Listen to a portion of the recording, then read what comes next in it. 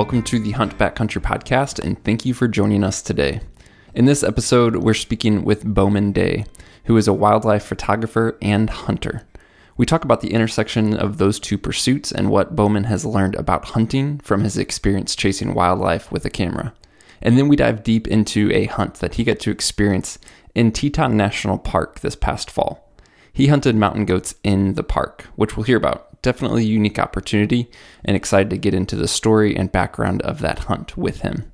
As always, guys, we thank you so much for tuning in. If you have anything for us, you can share a question, feedback, anything like that to us via email at podcast@exomountaingear.com.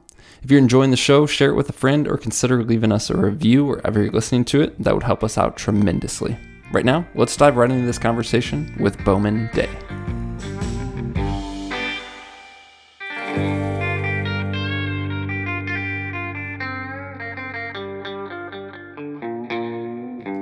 Well, Bo, welcome to the Hunt Backcountry podcast, man. Excited to chat today. Yeah, no, thanks for having me. I'm excited as well. Yeah, this is something I connected with you on about a hunt, which we'll get to. But to kick that off, I mean, we've only exchanged emails here a bit. I only know part of your story myself. So to not only give me more info, but to let listeners know who you are, give us a bit of background context, just kind of personal stuff to begin with, what you do. Photography and things like that, because that's obviously a big part of your life. Yeah, for sure. So I, as you said, I do hunting and wildlife photography as well. I kind of am in both of those worlds a little bit. Obviously grew up hunting here in Utah. That's where I'm from. So young age with my dad and brother. That's kind of been our thing together, all growing up. So been hunting forever. Never really got into photography until I got married like 6 years ago, which, I wanted to get a camera mainly for like family and kids, which is ironic because now I only ever mainly take my camera out in the woods, when I'm hunting or chasing critters. So, but yeah, that kind of opened up a big world for me, and just kind of the hunting industry with photography and working with brands. And it's been awesome. So I've worked for several different brands. Just recently with you guys, with EXO, you were nice enough to kind of get me set up this fall, actually, which, for a hunt in Alaska, which, was amazing. Other than that, with my background, kind of more personally, I have 3 kids, and we just had our third a month ago. He's 1 month old. So, just at the tail end of hunting season, which is great timing. But yeah, it's been awesome. It's been fun. We're outnumbered now, 3-2. So that's been interesting, trying to get in the groove there with family and being outnumbered and kind of finding a routine, but we're figuring it out. Yeah. I got to get used to the zone defense now. That's right. Yeah. No man to man. Yeah. So is photography your full-time gig these days? It's not. No, I do have a full-time 8 to 5 or 9 to 5 gig. Selling software, in fact, here in Utah. So, oh, cool. Utah is kind of like it's kind of been coined the Silicon Slopes, I guess, so to speak. We've got a lot of different tech companies here, just in the Lehigh area. That's where I live. But yeah, on the day-to-days, I sell property management software, which is kind of a random industry, but been in it for a while, and it's good. It allows me to get out and play, and it's flexible with my time. Being in sales, it's a little bit of leeway in, when hunting season comes around, I can take off, work hard spring, summer, and try to hit my numbers, I guess, so to speak. Yeah, for sure. World, so. How much of your wildlife photography intersects with hunting? And by that, I mean, do you get most of your imagery while hunting, or are you taking, obviously separate trips or using other parts of the year that aren't hunting season to then do a lot of the content on the wildlife photography part? Yeah, I think it's mainly separate than hunting. Obviously, I carry my camera as I'm hunting. I mean, it's added weight always in my pack, which is fun, especially on the pack out if you get something. But I thoroughly enjoy it. But mainly on the wildlife side, I'm going specifically out for, you know, mountain goats, or I want to go find some moose. But I definitely, while I'm hunting, if I see some animals that I'm not hunting, I'll, make a stalk, kind of have fun with it and try to get some shots. Or if it's an animal that maybe I'm not gonna kill, like if it's a smaller buck or something, then I'll be like, hey, let's have some fun. Maybe try to get some photos of this guy, even because I know I'm maybe not gonna, pursue it or try to get a shot of it or something. But if Hmm. I am, I'm not one to like, let's get a shot with the camera and then I'll try with my bow at the same time necessarily. But yeah, I do get, a lot of nature shot, like even just more nature landscape, mountainy stuff. I mean, hunting, I'm out in the woods way more so that time of year when it's fall colors and it's, or snowing. And there's always, pretty morning sunset, like with the alpenglow on the peaks or something that I'll be hunting, but I'll kind of capture that moment too. So, but that's not necessarily wildlife. But yeah, I would say I mainly kind of go out specifically for wildlife at other times of the year. Like I'll take trips up to Grand Teton or Yellowstone, specifically for like grizzly bears or something. Hmm. Yeah, so there's a little overlap for sure, but yeah, it's fun. I do it all year, whereas That's hunting I awesome. can't necessarily do all year.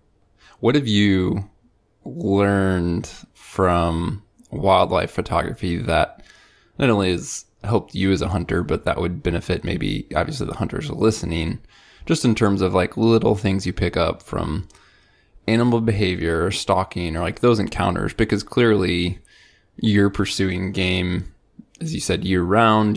There's so much in common there of trying to close the Mhm. distance, of trying to capture an undisturbed animal and all that. So there's crossover between, call it the pursuit of capturing wildlife and photography, and then the pursuit of hunting. It's like, Yeah. how has that intersected or informed things for you?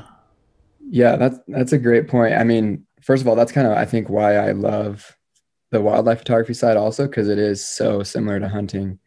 You're just kind of shooting with a camera instead, or but there's definitely overlap. I think for me, I've learned just a lot about animal behavior, kind of that you mentioned, and just understanding, whether it be elk or moose or deer, just kind of how they how they might interact, you know, any time of the year. I think when I'm, in the elk woods or in the deer wood, like, chasing those critters, you just learn so much just being there, seeing tracks, seeing patterns, what they're doing. Um, and it really, yeah, it helps me just kind of learn and understand the animal as a whole, just kind of all year round. So I think it's super helpful. Mm-hmm. Has it made you? Do you have like an affinity for a certain animal, whether that's an animal you can or cannot hunt because you're capturing all kinds of wildlife? Like some of it's big game you can hunt, some of it's not. But do you have like an affinity for a certain animal after observing them more, spending more time pursuing them, that type of thing? Yeah, I definitely do. And I'd say it's mountain goats, in fact. I live just here in Utah, kind of the base of the Wasatch Mountains. We've got, a few different goat herds that are doing pretty well up here. And I think I enjoy mountain goats just because it's a challenge. It's like super difficult to get up in their range in, where they hang out. Um, so I love kind of following those goats around every year from the early spring when they're, having their kids and they have their kids before they're even like grouped up in little nanny, um, nurseries with the nannies and kids. And then, when they start grouping up and the billies are separate, and then all year until, fall and late fall when they start getting their shaggy coats and moving off the tops to their winter range. I think the affinity I have for goats is just the challenge in getting to them. And I mean, I've sat like, in a herd of goats and I'm like 5 feet from one laying down, even just recently, a couple weeks ago, I went I went out early morning. My trips lately have just been early mornings and be back by lunch with having a newborn. but Hmm. but yeah, just I got in, I found this herd and they kind of just let me into their world. And I was just, within feet of a lot of them. And I just think they're super rad animals. They're so like rugged, and they just, this cliffy terrain that they live in is just like unlike anything else, right? It's almost scary trying to get into them a little bit. Obviously, playing it safe and not putting any yourself at risk, but that's kind of just the nature of goats too. So I think that's why I'm attracted to them in particular. It's been a dream of mine too to like hunt goats. So yeah, I'd say mountain goats. There's other animals that are up there too, but that's probably the first one that comes to mind for me. Yeah, that's cool. Well, that's a hunt we're gonna talk about here in a bit, and I didn't even know that that was gonna be your answer. Kind of a cool segue before we get Yeah, to the no, it kind of hunt. is. Yeah, before we get to that hunt, going back to the intersection, like even you hearing you be feet from those goats, are you taking specific like when I think of goats specifically, I mean you'll see some guys, especially when they're bow hunting them, and especially at certain times of the year where there's more snow, put on whites or like an Mhm. over covering of white. Like, is camouflage concealment, like whether it's for goats or not, just in general, like how much of that is part of your strategy as a photographer? Yeah, it does totally depend on the animal I'm kind of pursuing. For goats, the camo is much less important, I feel. I have intentionally brought a white t-shirt, especially if I'm a little ways out and they notice me, because I've been up in goat country where they see you like 200 yards away and they immediately move up the cliffs into area you can't get to them. And so I've kind of found if you kind of let them see you early and you have white, then they're very chill, which is kind of interesting. And then I kind of just I as I kind of make slowly kind of my way closer into them, then they're much less prone to just kind of having nothing to do with me, and they get comfortable. But then I don't necessarily need the white at that point. They know, I'm not a threat, or I'm not there, or I'm not a goat. They know I'm not a goat at that Mm, point if I'm closer. But for other animals, camo for me is like a big deal. Like if I'm chasing elk in the rut or mule deer in national parks, it's less so because there's definitely less pressure. yeah. And so you could be wearing whatever you want, and elk, sometimes don't care, especially places like Rocky Mountain. It's super busy, and photographers are, everywhere chasing around elk. But definitely out here in Utah, elk and mule deer get hunted pretty hard. So I'm full camo. It's like I'm hunting. It's like I'm trying to get within 50, 30 yards, um, playing the wind right and being concealed and trying to, get a shot off before they spook, or hopefully they don't, and I can, kind of spend some time with them. But typically if I'm not wearing camo and I'm chasing animals like elk or deer and not playing it like I'm hunting, stalking them and whatever else, then yeah, they'll spook for sure. They don't want anything to do with me. It's funny you mentioned that, like when you're in the parks. I mean, that's one thing I've seen firsthand, and it's like there's always this contrast between what the image might convey and then what's actually happening behind that Oh image. yeah, And I kind just of the think it's, Instagram versus reality thing. yeah, exactly. Like I've been to some of the more famous spots to photograph, and it's like the pictures you can get from that spot are unbelievable. And then especially you go under certain lighting conditions, but what you don't see is behind the camera, there might be like 40 photographers all set up, like Getting jockeying for film shot. position. Like Yeah, it gets totally crazy, man. I know. That's like the part that I don't like as much for sure. I definitely like being more alone and like, hiking solo, um, getting something that no one else is getting. Those moments are still cool. Like it's tough maybe getting grizzly bears anywhere other than Yellowstone or the Tetons. Um, And so, yeah, sometimes you'll be in a line of photographers across the road that it's still a cool moment, but you're like, this guy next to me has the same shot, and it just kind of takes the magic out of it, a little bit for me. So more times than not, I'm either in the backcountry myself, or trying to get something more unique, or just avoiding crowds like that. But you'll Yeah. definitely see me in the crowds occasionally with different bears during springtime if they have cubs. It's just like this spring, there was a grizzly bear that had 4 cubs in Grand Teton National Park, which is pretty like unheard of. I mean, it happens, but it's super rare. So I'm getting a shot with a grizzly with 4 cubs in the same frame is pretty unique. So like, I was like, I'm gonna join the crowd. Yeah.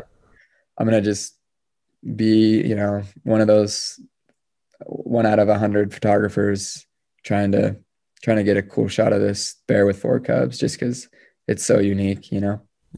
It's cool to hear though that that's not the majority of what you're doing.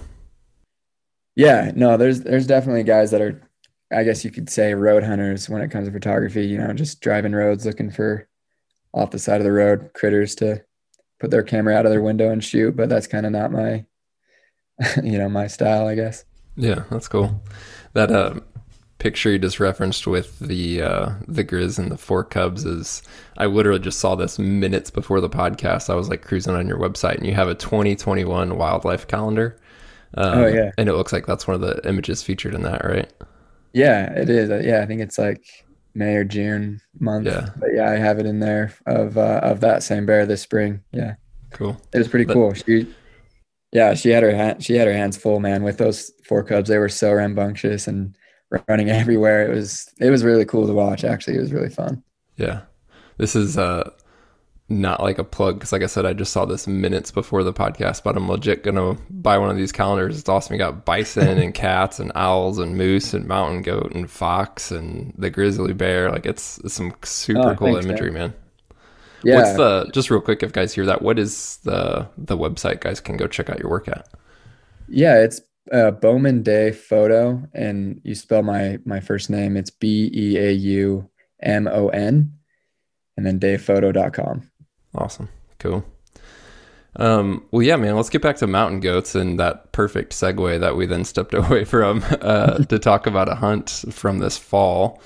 You went on a trip in the Tetons in Yeah. Teton National Park for goat management. And just to give a little bit of context, and we'll dive more, I want to hear your context for how this came about and what you learned as part of the process. But I knew a little bit about it because there was a similar hunt up in the Cascades earlier in the year where the National Park Service essentially was going to use hunters to help cull the goat population up there. And then separately here in the Tetons, it was a kind of a separate program, but similar idea.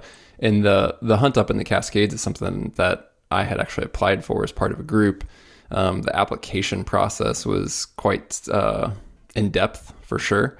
And the qualifications that they were looking for was super high level. I applied with a group of 4 other guys, and I was for sure the weakest link. Like there was people that guys would know if they're listening to this podcast, and we applied as a group and didn't get drawn. And that's not to say anything, but I think one thing that they looked at heavily for that hunt was like formal training and mountaineering and first aid and all that. And some of us, even though we had like good experience in the backcountry, were lacking on the formal side. But who knows why we didn't get drawn? That's not the point. But that's just to give some context of a unique opportunity that happened there.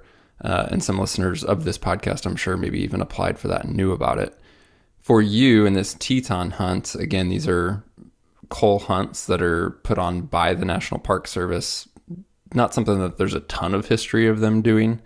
Right. But for you, give us some background context, because as part of someone participating in that, you obviously went through the application process, but then one thing that I thought was cool about that hunt, and I was personally looking forward to, was just learning about the whole process. Like, why were they choosing to use hunters?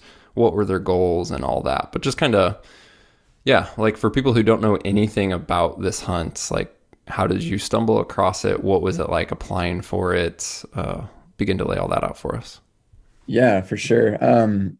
So I guess kind of the history or the background to the reason for this hunt, this cull of the bighorns and the mountain goats and the Tetons is because of the bighorn sheep population that is native on that range. So they've done a number of studies on the sheep specifically, and they've kind of and we learned all this basically in our full day orientation. Once we got there before our hunt, it was like super extensive, like you said. But we had this full day orientation where they kind of walked us through kind of what they were needing us for this hunt, and they kind of wouldn't allow us to even call it a hunt, right? They kind of shied away from using that term, but more of like a cull of the herd. Um, but yeah, these mountain goats they introduced down on the Palisade Range, which is like 80 miles south of the Tetons in like the late 1950s, I believe, or something like that, or 1960s. Um, and it wasn't until about the 2000s that a group migrated up into the Teton Range. Um, and obviously, the national park is in the business of preserving the natural resources of the land, be it the water, the land, the plants, the animals. And so these goats present a threat, right, to the native bighorn population. And the number of bighorns on that Teton Range is like a dozen, like maybe 20 animals, which is Wow. crazy. And so they're obviously worried about disease transmission from the goats uh, to the bighorn sheep, as well as just the competition, just because they graze on the same, alpine ridges, they winter in the same areas. And those goats and sheep, in fact, they don't winter down in the valley. They stay kind of on those same faces of the Teton Range, which is wild because they get so much snow. So it just introduces a lot of hard variables for the bighorn sheep to thrive with mountain goats in the area. So that's obviously a huge controversy between the public and anyone, because it's hard to in a national park see hunting or culling of any animal for some people. But it really was it was cool learning during our full day orientation just about the whole history and kind of the biology behind what the park has done. And they've done a ton of research and work um, in both of those animals. And um, yeah, so sorry that history was maybe kind of long, but No, it's good, man. from the park's perspective, back in February, they actually did an aerial like sniper removal of goats. And in one day, they killed 38 goats on the Teton Range. And the governor of Wyoming just kind of had a fit and said, "This isn't how we do things in Wyoming." And a lot of the public were upset at that. Just maybe the nature of, I guess it's maybe less humane than other potential ways to eradicate the goats, but Ariel was proven super successful, but they had a lot of backlash, and so they ended that operation like right away. Only had one day of sniper shooting out of a helicopter, and they had to kind of turn to other means, which was hunting, having feet on the ground in the Tetons to try to remove the goats. Obviously, less effective. But hopefully, get people involved who, like me, have a dream of hunting mountain goats and Yeah. a dream of, having that opportunity. So it came about.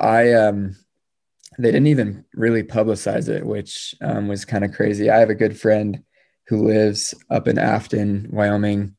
Um, he still works for the park, but he used to be a park ranger, and so he knows all of the guys there at the Park Service, and he heard that they were doing this, um, and he called me up and was like, "Man, this is obviously a super unique opportunity. Would you be interested?" And I was like, "Absolutely." Um, so he put us in. You can, similar to you, I think, Mark, you can apply as a team, 2 to 6 people. So we applied. We had to provide a ton of information, and then the application process was pretty nuts. Like similar to you, they did background checks on us. They had to contact the Utah Wildlife Management, the Division of Wildlife here in Utah, to see our records, um, and then so I think in only like a 24-hour period, they got 240 teams that applied, and then they immediately like shut it off. So it was only they didn't expect that many people to even really know about it. It was kind of like a more internal, not internal, but they didn't like, write an article or say, hey, on this day, everyone apply type of a deal. Yeah. So I was lucky enough just to know my friend who worked for the park. And that's mainly how I got that opportunity. And so we ended up getting drawn out of those 240 teams. They only took like less than 70. So we drew for that, and we had 6 people actually in our group. And yeah, we had to go up there. We had to pass a shooting test. And we also had to shoot with copper bullets, which was interesting. Yeah. Which kind of made it difficult, because kind of mid hunting season, you're like changing up your round and having to sight in your gun. You know what I mean? It was just, Mm-hmm. it was kind of crazy. So, and then it was super stressful. You had to hit 8-inch target within an 8-inch circle at 200 yards, 3 out of 5 times. But we all passed, and it was funny. My brother, he came along also. He was the last to shoot of our group, and his first 2 missed, Oh like no. super low missed. And he's like, I think my scope is off, like for sure. Like they were both right on top of each other. And so we were all like, oh shoot, like this next shot has to be in. So anyway, he kind of just aimed for the very top of the the Wow. 8-inch Was that, circle. did you guys find out, was it like something truly off from traveling or what have you? Yeah, it was off. So after he did just aim at the top and then got his next 3 in. And then we spent at the range there, just getting it dialed. So it had gotten knocked off with like either traveling up there or something. Cause him and I had shot like that same week, getting everything dialed. Yeah. Um, Was that, he did they was, have you guys shooting from a bench or some sort of field position, or what was the, yeah, we just shot prone on the ground. So just prone? yeah, they just laid out mats for us, and, Okay. they didn't provide anything other than the mat. So we just, set up on a backpack, or if you had a bipod or something. Yeah. Yeah, the requirements for the Washington hunt that we applied for were similar, and I've spoken with some guys who did that hunt since then, and yeah, it was like that simple requirement of saying 8 inches on 200 yards is like not too stringent, but at the same time, the pressure of the whole deal, and then for like a situation where your buddy misses Yeah, one, like that creates some pressure, or that just got a lot harder, I know. right? Just because of Yeah. the tension of the moment. That's funny.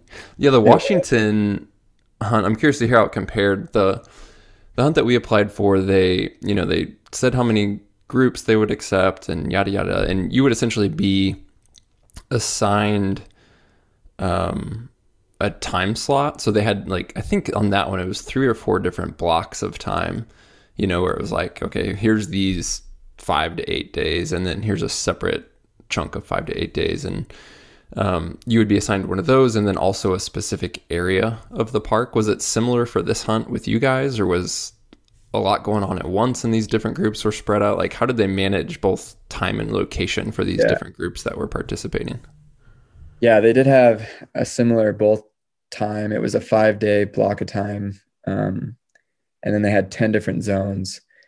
And so it was initially you had to apply. You applied overall, and then after you got accepted, then they kind of allotted you a time, and then if you said it didn't work, like they could try to kind of mix it around with other people. But yeah, it was the initial application, and then they had the times and zones, and you could try to choose your time and zone. But obviously, there's 70 other teams that are doing the same thing, so it was a little bit of a mess. But we kind of landed on the time and zone that we were hoping, which was lucky. But I know for some people it didn't work out quite like that. So they were trying to make it fit with everyone, but yeah, they did have, I can't remember how many weeks they did it. I think it was like, or how many 5-day time blocks. I think it was like five different time blocks, or maybe six, and they had 10 zones during that 5 days that they had hunters in. Going back to what you guys, the history, called the history of the initiative and the reasons for it and all that, all the information you were given throughout this process. You mentioned they did the aerial removal and then got a lot of backlash, especially from the governor of Wyoming and the public, I'm sure, in Wyoming. Did they kind of clarify or talk about, like, it's one of those things where clearly this is National Park Service, this is federal management, this is federal park, federal land, but then there's always the idea that wildlife is managed by the state. So I'm just curious, I don't know if they elaborated on that, but how those two intersected, because the state agencies have the management plan, the rights to manage in general the wildlife, even if that is on say national forest, which is federal land. But this is kind of a different instance where the National Park Service is stepping in on a national park. Did they talk about that at all? They didn't really know, at least as far as the state and the park. I guess kind of during our orientation,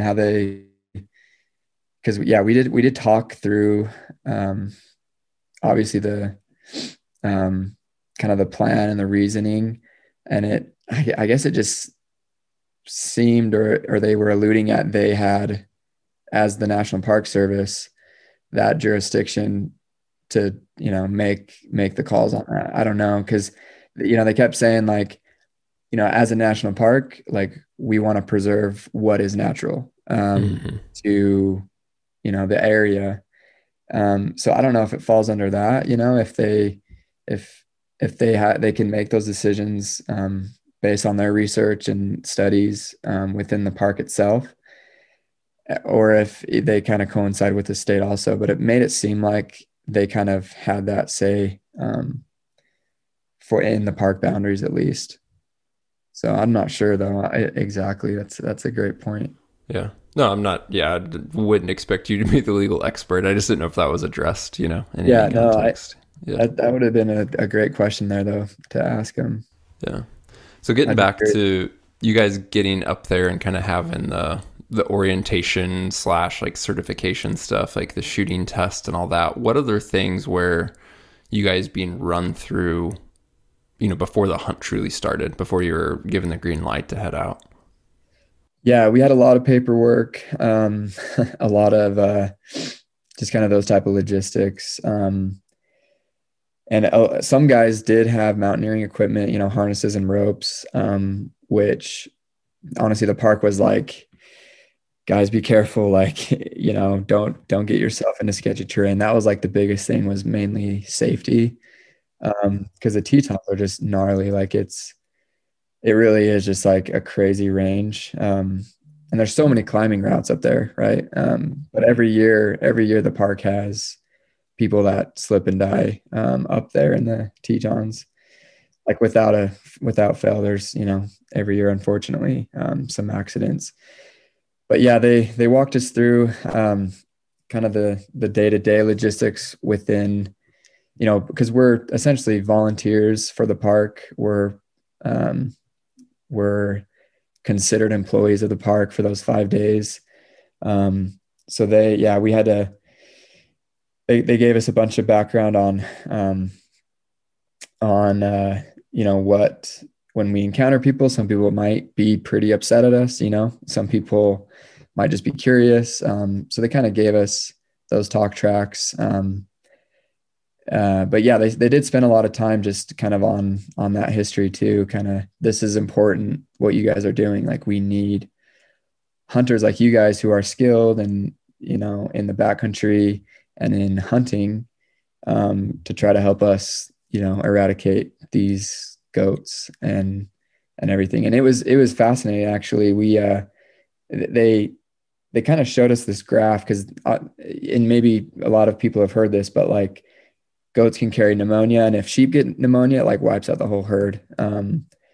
Which it happened here in Utah just 2 years ago on Antelope Island. If anyone had followed that, they had to cull the whole herd because they found pneumonia among a couple individuals, and they had to completely start over on that herd here in Utah.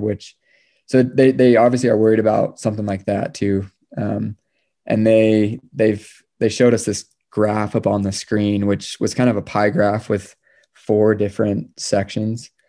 And that pie graph, it was for pneumonia. So there's 4 different pathogens that make up the pneumonia that can kill bighorn sheep. That's like, a guarantee. If the sheep start to have that, like, they're in trouble, and they've tested 2 of the 4 on the Teton range of those pathogens that make up pneumonia in the mountain goats.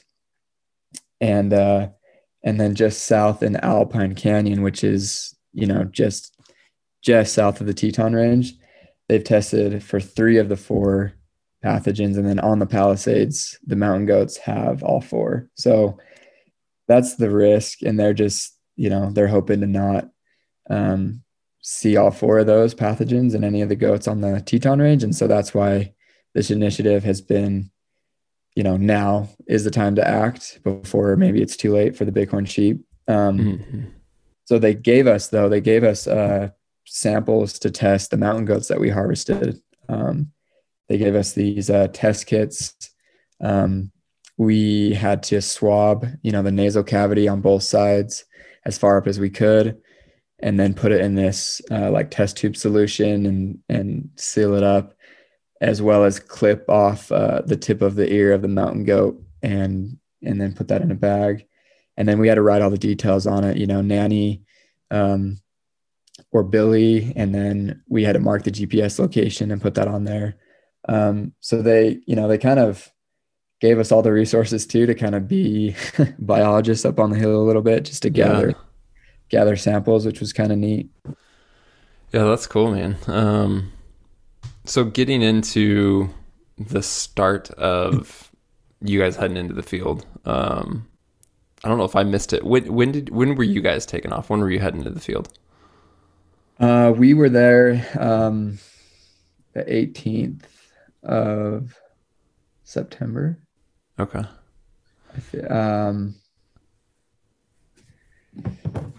That can't be right. Hold on. I'm trying to remember. It's been a long fall, a lot of fun. Pretty wild, yeah. Yeah. I think it was end of September though. End of September, early October. I'm trying to remember exactly what the date was. Okay. No, that's helpful though. So the zone ahead of time. How was it like formulating that plan of like, pretend this is not this culling effort, this national park program, this is just you and your buddies heading on a hunt? Like, is it full on, we're e-scouting, we're, doing research? Was the National Park Service stepping in and kind of guiding you to areas to focus on? What was it like in terms of formulating a plan of, all right, we got the green light, we're headed in, or where and how have we formulated this plan to go find goats? Yeah, that was the interesting part, because I had never been like actually into the Teton Range up any of those canyons personally. So it was super new to me. The guy, obviously my buddy who lives up there, who was a National Park Service ranger before, he was familiar with the canyons. So mainly relied a lot on him. I myself did a lot of just e-scouting on my own, just to get familiar with our zone, before going up in there. And it's interesting too. The park has these trails, and there's obviously a lot of traffic, people who want to go hiking or backpacking also. And they have a zone to camp. You can't just camp anywhere. So you have to actually, if you're backpacking in to stay overnight, you have to camp at designated sites, and then in what they consider the backcountry, which is like 8 miles up into the actual Tetons. Um, so yeah, I didn't know any of that beforehand. So I, was looking at backpacking in there and found out these, I guess, rules, if you want to call it, for going into the backcountry of the park. And we had to still abide all those rules, being, even Park Service volunteers. So yeah, we had to learn all that. And I just did e-scouting, basically looking at the terrain and being like, holy crap, this is insane. Like 5,000 feet elevation in a mile up this side. It's like, it was wild. But I didn't really know what to expect. But once we got to our orientation, there was a guy from the Park Service who he was like the backcountry guy. So we chatted with him too about, where have people seen goats in the couple groups before us. And our zone was I guess a zone that was known to have, or at least more frequent sightings of mountain goats in it. And so, other zones are less accessible. Other zones don't have like an actual hiking trail in it. And that's just in the bottom, right? In the bottom of the canyon. Um, but yeah, he kind of guided us also a little bit on where people have seen goats.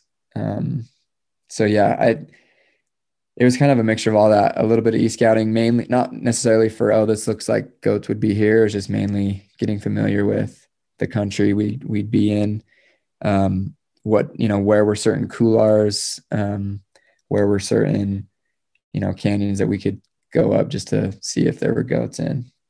So that's kind of what we had to do. But it was, until we got in there, it's just so much different, obviously. But it was, once we got in there, we're like, yeah, that's not accessible actually. And it's crazy terrain.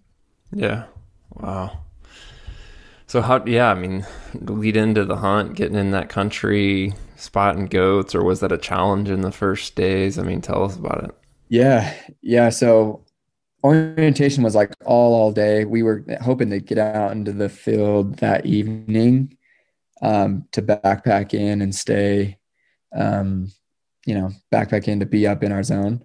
But the orientation was, all day. And so that evening we hurried and drove to where we could maybe spot on the front, on that east facing front of the Tetons. Um, so we tried that. We didn't see any goats. Our zone was actually in Cascade Canyon. So it's north of the Grand and Tiwanaut Peak, and it's Jenny Lake is right there at the base. So for us to get in our zone, we would boat across the lake, and then beach the boat on the other side of the lake, and then start our hike. So that night we didn't see any goats. The next morning, got up super early, and as we were getting the boat and the gear all together, a couple of us were spotting across the lake, at first light or before the sun was up, and we actually spotted a nanny and kid that morning on the front. And so we were pretty stoked about that. And as we were heading across the lake, we were just keeping eyes on them, and they went up in this couloir and disappeared out of sight from us. And so when we landed and got the boat docked on the other side of the beach, we hiked up to a spot that we could see to glass up where that nanny and kid went. And also they kind of told us like, target nannies, like that's going to be a bigger win than if you get a billy, kind of if you've got a herd of a couple and there's a billy and a couple nannies, or like go for the couple nannies if you can first. So nanny and kid was, kind of our target, quote unquote. And so we were hoping to turn her up when we got to the other side. But we could not find her again, just from spotting just below where she had gone up into some couloir up there. And so we spent about an hour looking, and we had to backpack that 8 miles up to where we could actually, drop our gear and set up tents for camp. Um, so two of us, or two friends of ours in the group, stayed to try to make a play on that nanny and kid where they went, and then the rest of us went up the canyon to see if we could see more goats, and then get to our camping spot. But we did see one other goat that morning, and it was a big Billy actually, but it was, man, it was so freaking high, like in the gnarliest stuff, that we saw it and we were just like you're lucky, buddy, because that there was no He's chance just we were safe. getting up there. Yeah, it was crazy. It was if you're familiar with Mount Tiwanaut, he was literally like 200 yards off the top of Mount Tiwanaut in the cliffs, laying there. And just from where we were, it was like 4,500 feet elevation gain Jeez. in less than a mile. Like it was just, it would be a prayer to try to make us a play on him. But so we didn't even try to go after that goat. Just thinking of like being in that country and thinking of, and I don't know yet, like what shot opportunities existed. But just thinking of being prepared to shoot. I mean, you talk about high angle shooting. Oh, Hunting yeah. mountain goat in the Tetons can introduce some opportunity for that. That's for sure. Yeah. Yeah. There's definitely a lot of that going on. Like, yeah, we were in this boulder field and it was like, just a steep face in front of us. And one of the goats that we did get, we actually didn't get it right here because my buddy missed a few times on this one goat.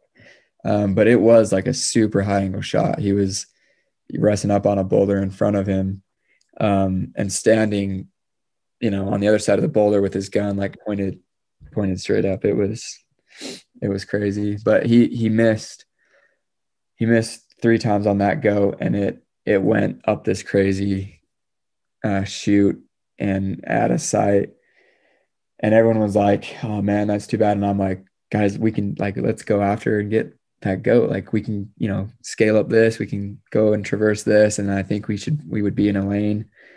So anyway, it was crazy fun. That was just one of our last days there, on that particular goat. But we ended up, anyway, it was a crazy story. But we ended up getting up there, and it was so steep. But we got that goat actually. So I was the one who shot that goat towards the end of the trip, Hmm. after my friend had missed earlier, when it was, right on the front, a little easier.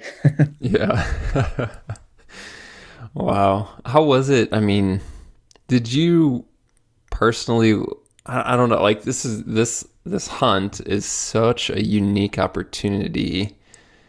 And I think having all the context of knowing why you're there and that being a different purpose than a normal hunt, thinking of even like being instructed to target nannies, for example, knowing you're in a national park. Like there's so many different aspects to this hunt. How did that play in your mind? How did you see this hunt compared to anything else? I mean, like you said, you'd never hunted goats before, so clearly the species are new, but it's just a unique opportunity. I'm just curious, like how you Yeah. felt about it, how you looked at it, because it's so different.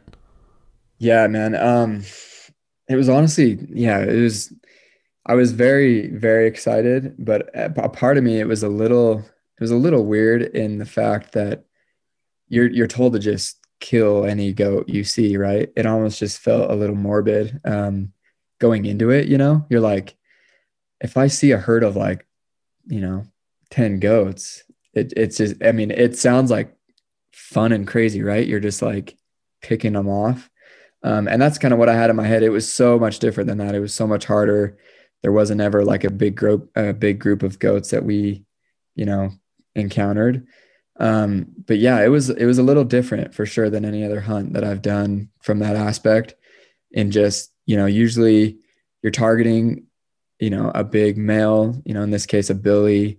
But they're telling you go after the nanny and kids, and you're like, Oh, that's kind of that's kind of sad. Like I'm gonna pop like a little newborn kid, you know? I mean, Yeah. obviously they're like 6 months old at this point, but yeah, it was a little weird, a little different, but understanding that purpose, I think, was definitely cool. It was really cool to be a part of this initiative with the park, just in knowing kind of the impact um, that your efforts, can have. The other thing that was hard too, which I didn't mention earlier, and I don't know if the Cascade Hunt that you were almost a part of um, had this same thing, but we weren't allowed to take any any part of the animal other than the meat. So we couldn't take the skull and the head or the cape. So that was another tough thing because as hunters we want to utilize as much of the animal as possible. You want to take the beautiful cape and the horns and have that as a memento for your awesome memory. You know what I mean? Like, Yeah, for sure. so that was hard too. Just we had to just leave that on the mountain and just take the meat, which it was great that we could take the meat. Um, and obviously super grateful for that. Did they explain that at all? The reasoning for that? And I mean, I'm jumping to an assumption, and I know that can make you Yeah. an ass, but part of my thought because I did see that, and part of my thought there was, on one hand, they are encouraging you to target nannies and kids, and then the other hand, they're giving hunters this opportunity who for many could be a once in a lifetime opportunity to kill a goat. And essentially, I'm again assuming the National Park Service is maybe thinking we're giving these hunters an opportunity for a potential trophy hunt, to Right. kill a big billy. And so to essentially discourage that and to encourage / enforce the hunters to target nannies and kids, that's part of the reason, or maybe the reason, they didn't want you to be able to take the hide or the head. And again, that's all assumption. But did they explain that at all? I mean, they did, but I feel like there was more to their explanation than what they gave us, maybe. But yeah, they basically told us because on national park you aren't allowed to take anything. Like if you find an elk shed, you have to leave it there. So it's that same act at play here.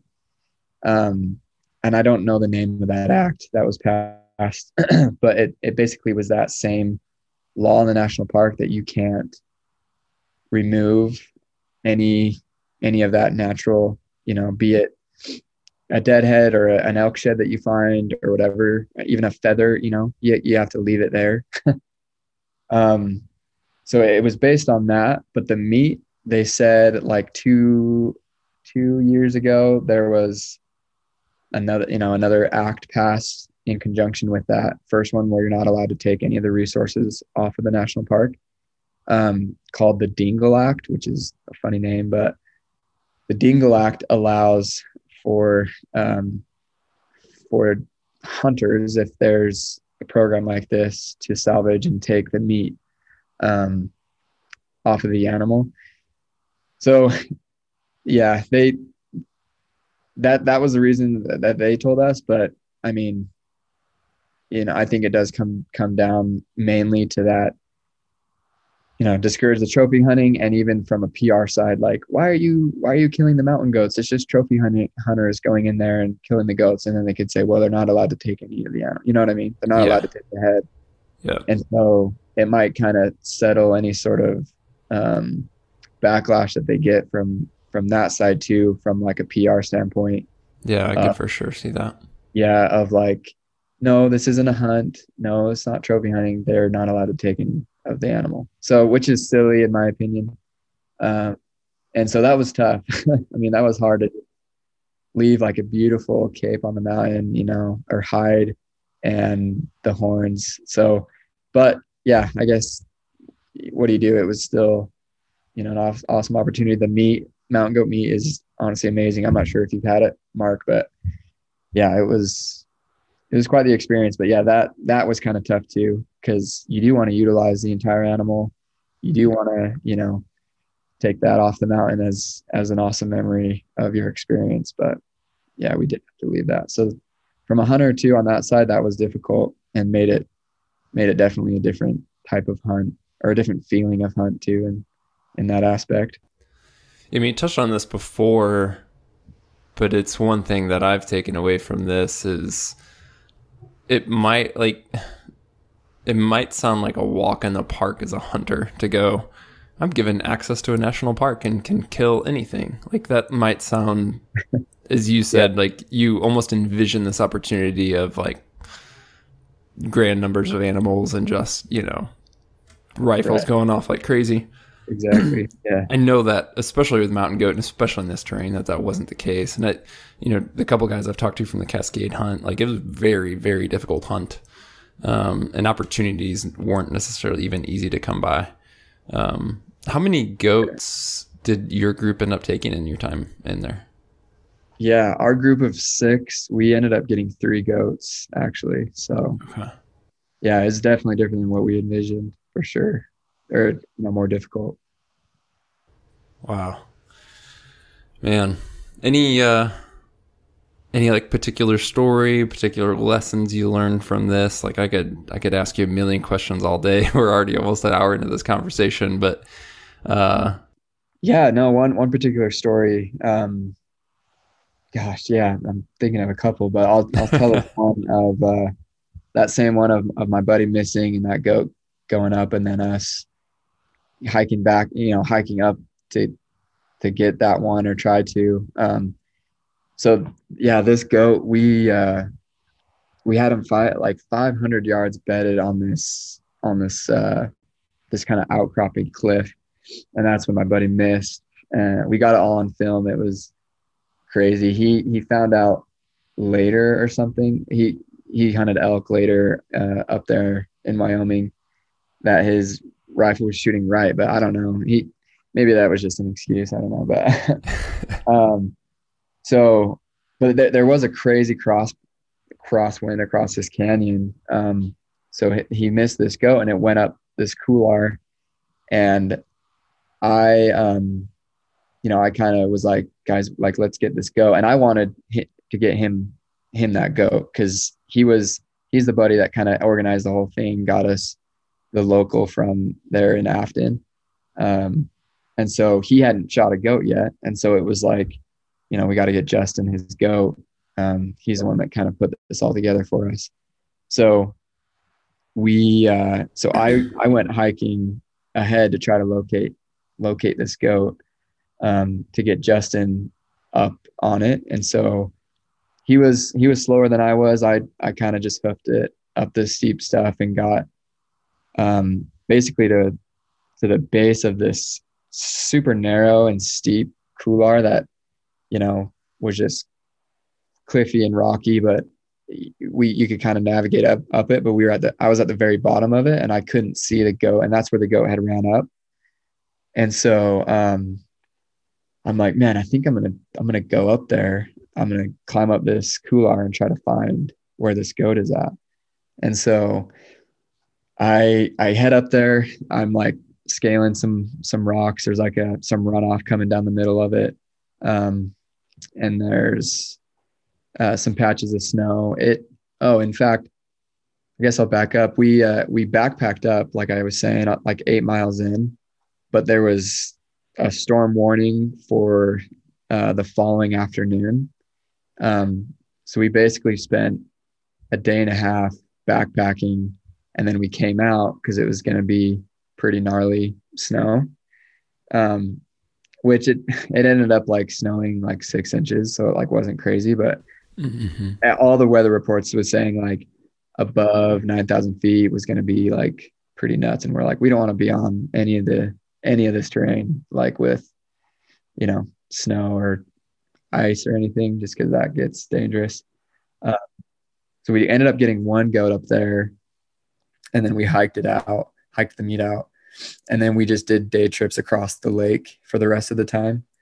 Um, so anyway, there was snow up there still a little bit from that snow, and as I'm hiking up that couloir, I all of a sudden, like, just ahead of me above some of these cliffs that I'm climbing up, I just see the top of that goat's back. And I'm like probably 40 yards away from it at this point. And I'm just like, holy crap, like I wasn't expecting it to be right here at all. And so I just sat down and it just fed. It didn't know that I was there. And obviously I could have shot it right there, but like I said, I was trying to get Justin his goat. Um, so I called Justin, and he's, hoofing it up, and I just whispered, dude, like I'm like 50 yards from this goat. Like, where are you? Are you close? And he's like, yeah, I'm coming. And I'm like, okay, if he was gonna tell me like, dude, just shoot it, like I would have shot it. But I'm like, dude, I'll hold out for you. Like, I'll just keep an eye on it, you know. Yeah. And so I'm aiming at it through my scope. Like it's literally like 40 yards away, and doesn't know I'm there. I'm pretty concealed. I'm only like seeing, the top of its back and occasionally its full body when it would, walk over here and feed. And it ended up bedding down right there. And so I maybe waited 25 or so minutes, and Justin came up. I could see him at the very bottom of the couloir that I was in. And so he's getting set up, and he sees the goat, but I'm like right in line with him and the goat, right? Yeah. Yeah. And so I'm just like waiting for him to like be ready for me to move out of the way and to not be in his lane at all. But I don't want to spook the goat. And anyways, I think the goat saw them from below, and then I see my brother like waving his hand to me to like move to the side. And so I get up and move to the side to where, cliffs are in between now them and me. And I see the goat like making its way up that couloir, like kind of hopping up stuff and moving fast. And I'm like, oh man, I don't know if this is gonna happen, like if he's gonna get the shot off. Um, and from his angle down below, like he's limited in his field of view based on like the cliffs on the left and the right of the couloir, whereas I'm in the couloir and can see like basically everything. Mm-hmm. I'm like, I'm aiming at the goat as it's moving up the hill, and I'm like, is he going to shoot it? Does he not see it? Should I shoot it? Like it was such a crazy like predicament, being like, I don't want to shoot this goat out from under Justin, but I don't know if he's gonna get a shot. And so literally one of like the last um kind of outcroppings on the top of this couloir before it kind of turns and the goat would be out of sight. The goat stepped up on that and turned around and looked, and I'm aiming at him, and I'm like, if Justin doesn't shoot in the next like few seconds, like I'm gonna shoot. And then Justin shoots, and I just see the tuft of hair fly, and the goat rolled down. And I'm like, freak yeah, like he just popped and he got him, like he's down, the goat rolled and everything.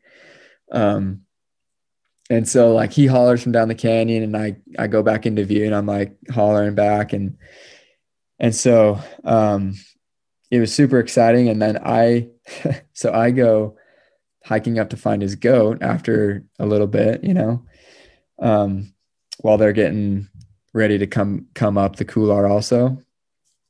And as I'm hiking up there, I all of a sudden I come over this little like this little cliff, and there's a goat standing there, like 20 yards away from me, looks at me, and then starts running. And I just like, I'm standing, I just put up my gun. It's super close, and I shoot this goat, and I drop him right there. And I'm like, holy crap, there's a second goat in this couloir. Like that's wild. Um, and so my goat's down, and I'm thinking Justin's goat is just up higher from where this goat is at. And so I go look at my goat. It's this beautiful coat nanny, like just so pretty. And kind of a younger nanny. And I'm just like, thank you, like sorry, like you guys are in the wrong place at the wrong time. And then I go hike up to try to find Justin's goat up higher where he had shot. And I'm looking and I'm not seeing it. And I keep hiking and I'm looking. And then I get to where Justin shot, like where the goat was standing. And I'm like, dude, I don't see this goat anywhere. Like, what the heck? Yeah. I don't see blood. And I'm like, so confused. And then it sinks in. I'm like, dude, I think I shot You shot, Justin's yeah. mountain goat. Yeah. And I'm like, oh, dang it. Like, that sucks for him. Like, so anyway, he comes up there and I'm like, and he sees, and so when I go hiking up, they got to where his goat was, and then I come down and meet up with him. And I went even higher than he had shot. Like I like combed that whole area, making sure like there wasn't a goat somewhere, another goat somewhere, dead that he had shot.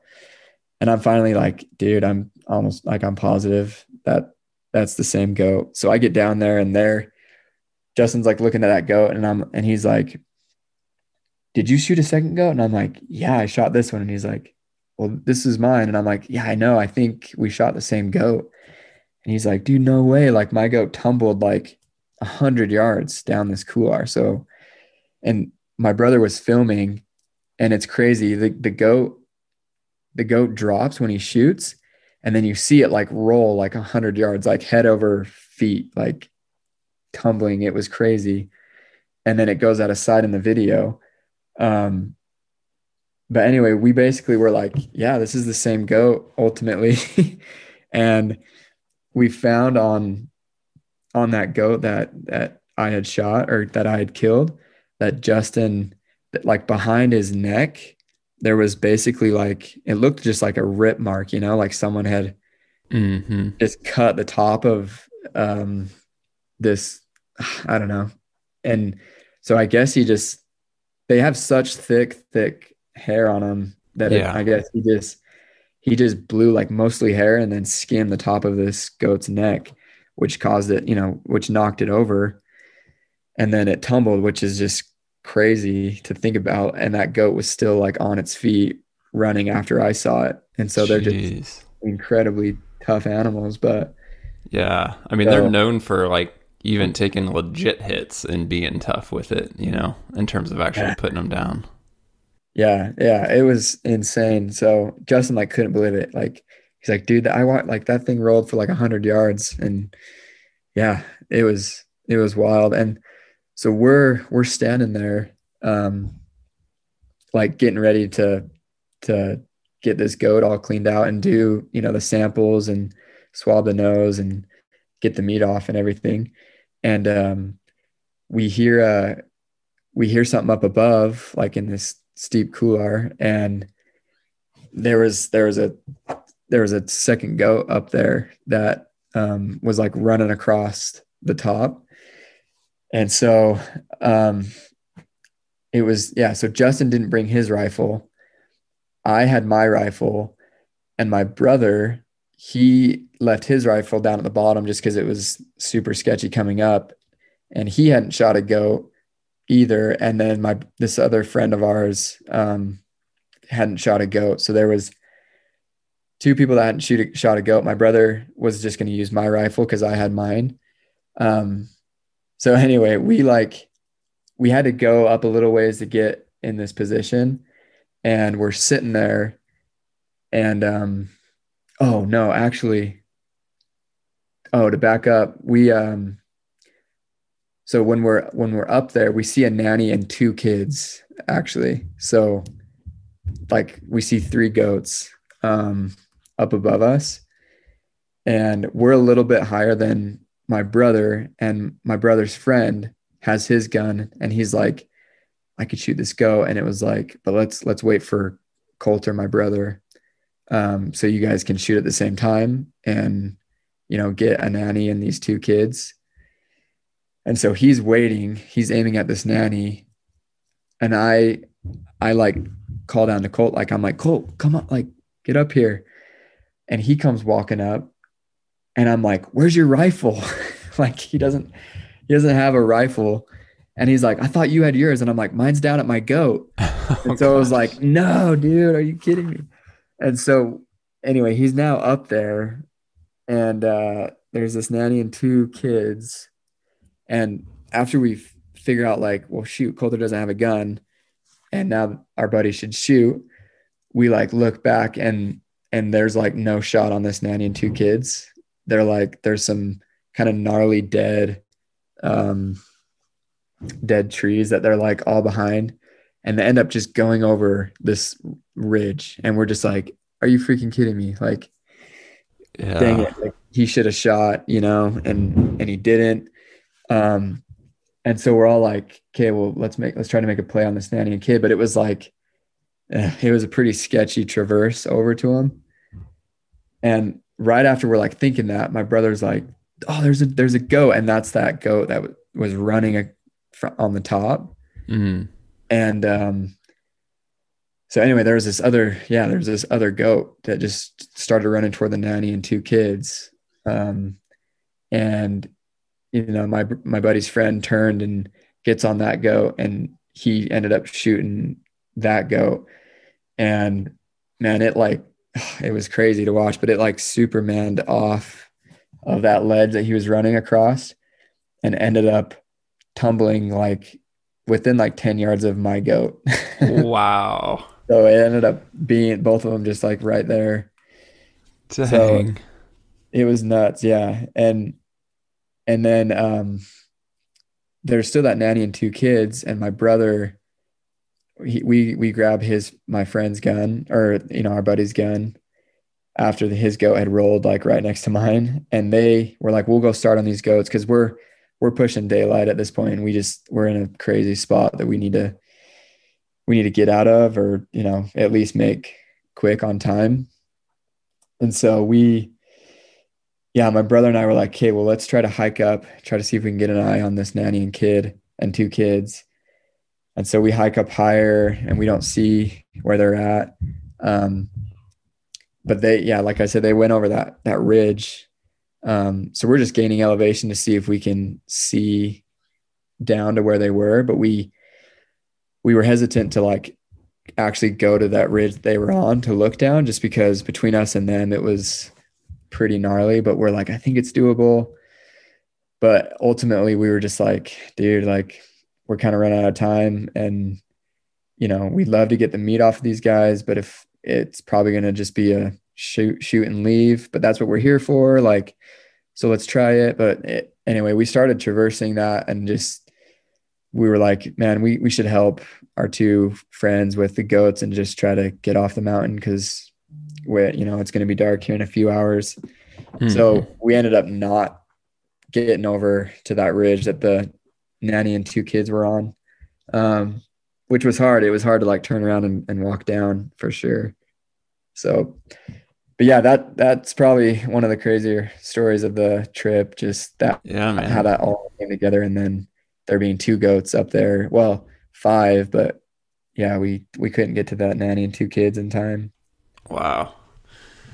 It has to be, I mean, seeing that one just Superman and tumble, and even the perspective of the one you ended up shooting, watching that tumble, and just those suckers get back on their feet. It's just wild, man. Dude, it was insane. I like for a minute, like Justin couldn't believe that. He's like, my goat has to be somewhere. And he went up and tried combing everything. And I'm like, dude, I it's not up there. Yeah. Because he just couldn't believe it. He's like, dude, like I hit him, and he immediately just like dropped and rolled. And then just, you see him like ragdolling down the hill, like 100 yards. And you see it in the video. It's insane. Like after he shoots, I step out to where like I'm in view of them. And you see me like put my arms up, and then you see the goat behind me up high up behind me in the same frame, just like boom, boom, boom. Mm-hmm. So yeah, it was crazy to think. And it didn't even look hurt when I saw it. It wasn't limping. It saw me and just started like, just boom, like hopping up and running and going up the rocks when I shot him. So I was, for a while it was like, there has to be another goat up here, but it was the same one. It was crazy. Wow. Did you mentioned the video footage. Are you guys gonna be able to release that, or what's the plan with that? Or is that something you're just hanging tight and have for your own memory's sake? Yeah, I would love to. I wanted to kind of compile a lot of our videos and some of the photos into maybe some YouTube video or something. The park did like discourage us from posting any like I don't know, trophy shot photos, and I don't know how they'd even really know that you got that on the Tetons or whatever. But yeah, I think the videos, I think there's nothing wrong with the videos though. It's not like it's you're posting up next to it and holding it like the trophy shot is or anything. But yeah, we've talked about getting all of our footage compiled together. So I think it's just a matter of us doing it. So yeah, I'll let you know if we do. Yeah, man. I'm planning on it, hopefully. So Yeah, definitely let me know. It was that was one thing with the Cascade hunt. I think from what I've seen, even what's come of the Teton hunt versus the Cascade hunt is they were pretty upfront with Cascade hunt. And it's been months since I looked at the application, but part of the application was abiding by restrictions essentially on what you would not say, what you would not share about the hunt, essentially. Like, I think it was they were more restrictive about any sort of media, content, photos, videos, etc. out of that hunt than I think what is the case of the Teton hunt. Yeah, it sounds like it. I know, I know they did chat about it and said to be careful and, not call it a hunt and stuff like that. But yeah, it sounds like it was more restrictive for that Cascade hunt because, we could still post about it and everything. And it wasn't like you're not going to post any sort of thing. It was just like, we discourage this and this, but, but yeah. And I, so being a photographer, I shot a lot on the trip, obviously, just kind of the whole process and the sampling and everything. And so I worked with this gal at the national park in that aspect who